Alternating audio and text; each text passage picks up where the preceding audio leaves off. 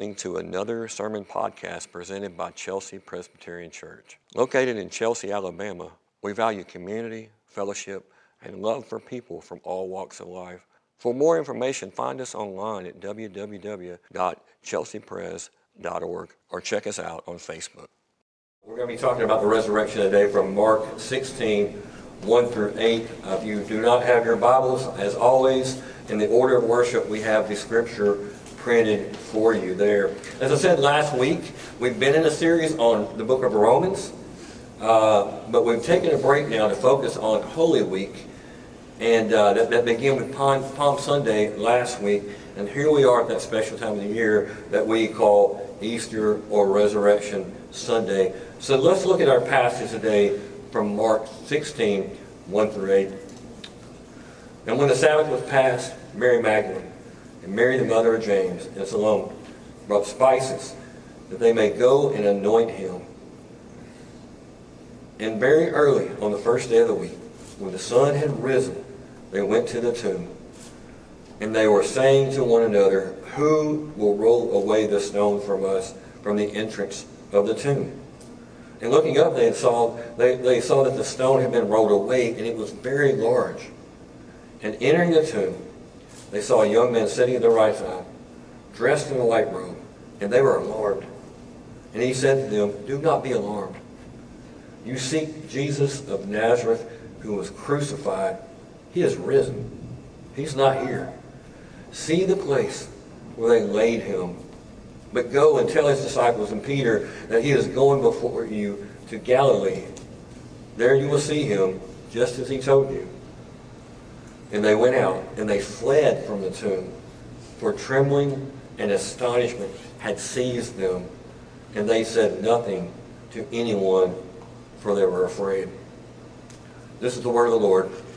Thanks be to God. Father God, take your word today.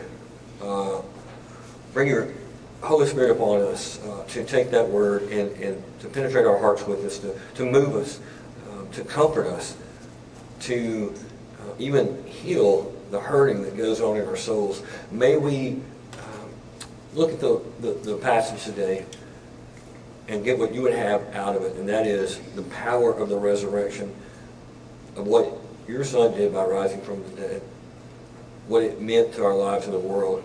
And may we meditate on that and dwell on that for just a few moments today. Amen. So for Christians all over the world, today is Easter. And I've shared this before, but I always think about this every Easter morning. I don't know why I think about this. I'm always reminded of this picture that my mother took of my brother and I, and it was so typical 70s. One picture was, I was in a baby blue leisure suit, and my brother had like this yellow little suit on he was wearing. He had missing front teeth in his when he was smiling, and I had a black eye. I don't know why. And so, as some people say, in the South, it was trying to make a silk purse out of a sow's ear. That's what it looked like in that picture there. And for rough and rowdy country boys like us, and y'all knew we grew up on the farm, those clothes were so different than what we usually wore, and they were so tight, they were so uncomfortable. And I remember thinking the whole time, what's the big deal? And I was like, let's just bring on the Easter egg hunt. Why are we having to go through all of this on Easter? What's the fuss? And I believe for most of the world, they ask the same question on Easter Sunday. Why is it such a big deal to you as Christians? Why is it such a big deal for us? Easter, or as some call it, Resurrection Sunday, is that day that we meet to celebrate the wondrous and glorious fact that Jesus actually rose from the dead. No other religion claims this fact. And Jesus' resurrection, it really did change everything. It changed the cross in Christianity from tragedy to triumph. It disrupted a world power, Rome at the time, one of the most powerful forces the world had ever seen. Not by military might, but through faith and hope and love. The resurrection, and a lot of people act like this is the most dubious thing you've ever thought of. It's an undeniable, verifiable, historical fact that no skeptic has ever really been able to explain away as much as they tried. No matter what the theories and the guesses and non-believers throw away or they try to dismiss it, their arguments quickly crumble with common sense in the face of logic, reason, and history. And now we're not going to get into all of the evidences of that today. You can look it up if you're really serious and you're a skeptic here today, and you want to see the facts around the resurrection. You can find that information. But what we are going to ponder today is the transforming power that came in the resurrection, how it changed things, and how it comes to us today as a result of the resurrection. You'll notice today I usually have 3 points in the order of worship. It's really just 1 point today. It's not really an outline, mainly because I'm just really focusing on one thing, and that is the resurrection is the ground, it is the foundation for our assurance. It's what we base all our future hopes on, yes, but it's also a source of power in our daily lives, in the here and now. As we see here, at the crack of dawn on a Sunday morning, the women headed out to the tomb as they had planned to carry spices with them. This is why the church now celebrates and meets on Sundays instead of Saturdays. So they carried the spices with them. They made this trip to the place that they had been Friday evening, to the tomb of Jesus. Along the way, they began to think about, how are we going to get into here? How are we going to get inside that tomb with the large rock that's already there? And they knew that it had been sealed with a large stone, but they didn't know how it would get it rolled away. Not only that, but they probably didn't know that there would be Roman soldiers posted there where he was buried. But here's what we do know. When they got there, the stone had already been rolled away. It wasn't there anymore.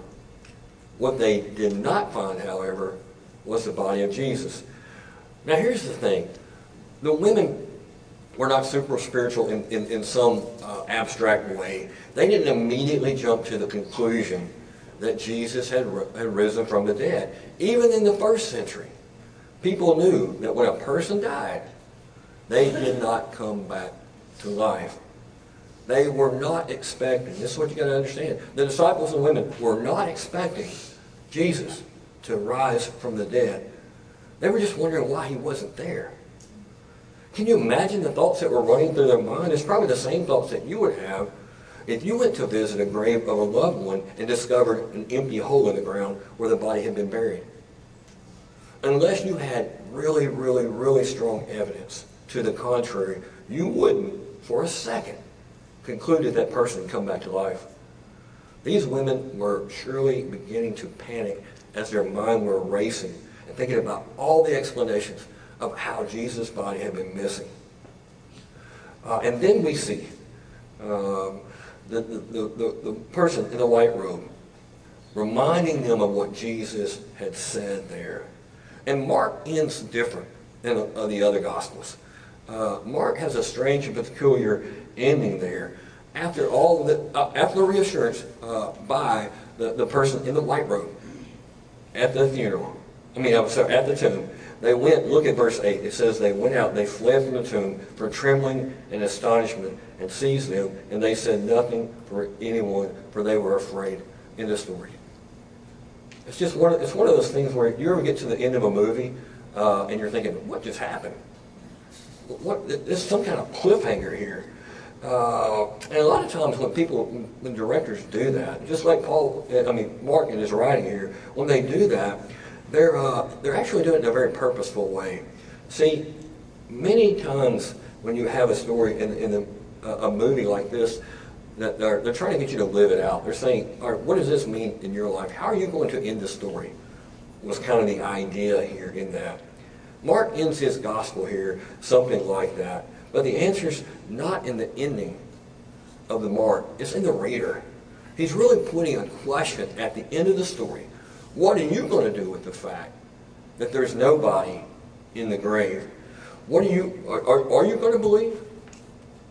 That's kind of what he's saying here. In light of the fact that Jesus was actually raised from the dead, will you like the disciples did, will you follow Jesus? Or will you discount it like other people are doing, just saying, here's another group of fanatics that have just made up a story. And at this point, you're faced with a dilemma here in the sermon. Look at the Order of Worship, the quote from the Order of Worship by Tim Keller. He says this, think about it. If Jesus rose from the dead, then you have to accept all that he said. If he didn't rise from the dead, then why worry about anything that he said? The issue on which everything hangs is not whether you like his teachings, but whether or not he rose from the dead. When considering if Christianity is true, it really boils down to, did Jesus rise from the dead or not? The lives of so many followers of Jesus today, undeniable fact, all these followers demonstrate that the resurrection is still changing people, it's still changing lives. After all these years, it changes fear and love and despair and joy. There are people that are experiencing this all around us. It changes people from being spiritually dead to alive in God. It changes our struggles with guilt and shame into a celebration of forgiveness and freedom. It changes anxiety into hope that goes far beyond the grave. It can change our darkened and broken hearts so that we want to love and follow Jesus in a way that we never could and we never could have imagined. The resurrection is far from being something we think about that just gives us hope that one day we will be resurrected. It starts with resurrection hope that you have now. We are being called out to live out this in a reality, a daily reality. It's a promise of a new life now, not one in the future. You ever had those moments that change your life forever? What have been those moments for you? Think about it. As falling in love, getting married, the birth of a child, a new job, a moment when someone that you respect tells you how proud they are of you, a certain friendship that came into your life, or maybe the flip side of it. Maybe it's a car wreck or a loss of a job or loss of a spouse or a loss of a loved one or a major crisis. These are the moments that change our life forever. The resurrection wasn't just one of those moments. It was the moment. See, here's what you got to think about. After the death of Jesus, when he died on the cross, but before the resurrection, many of his followers had deserted him. All that was left was a bunch of ragtag disciples. Some of them have straight up denied any affiliation with him. There were a few women with him, and then just some backwoods followers from Galilee who have all lost hope. After the resurrection, they become a people on fire. The church becomes one of the most powerful forces in history. Something, someone, some event changed their life in the course of history forever. What was it? So the question that we have today is, are you hopeless and in despair or frustrated? Or you feel like you're just on a treadmill in your life right now? Are you anxious today? Are you looking for some kind of sense of meaning and purpose beyond just the mundane? Are you looking for a new life? You can have the same hope that transformed these early Christians because of the same fact that Jesus rose from the dead. See, the resurrection is the basis for all our future hopes of life after death, but it's also a huge source of power in our lives here and now. It gives us the courage in the midst of persecution, comfort in the midst of trials, hope in the midst of the world that almost seems so dark at times that there's no hope. See, the resurrection brings about love and hope and peace and restoration and life, even in the most broken situations. So here's the gist of everything I'm saying today. If you haven't connected with anything else up until this point, just give me a couple of minutes. See, the resurrection changes everything. There's the thing, in your loneliest times in your life, darkest moments, when you feel the most abandoned, or maybe you're overwhelmed with guilt and shame for what you have done or for what you haven't done, there's hope. Jesus felt everything that you have felt and took it upon himself on the cross so you don't fully have to ever experience that alone again. It's dead and it's buried. But just like Jesus, there's life after death. When all seems lost, you have a Father. Just like Jesus did, but bring deep joy from deep sorrow, hope from disabling despair, and life from what it feels at the time, like death. This is what the resurrection is all about. Would you believe that this morning? Can you believe that? Do you really believe it's a source of daily hope?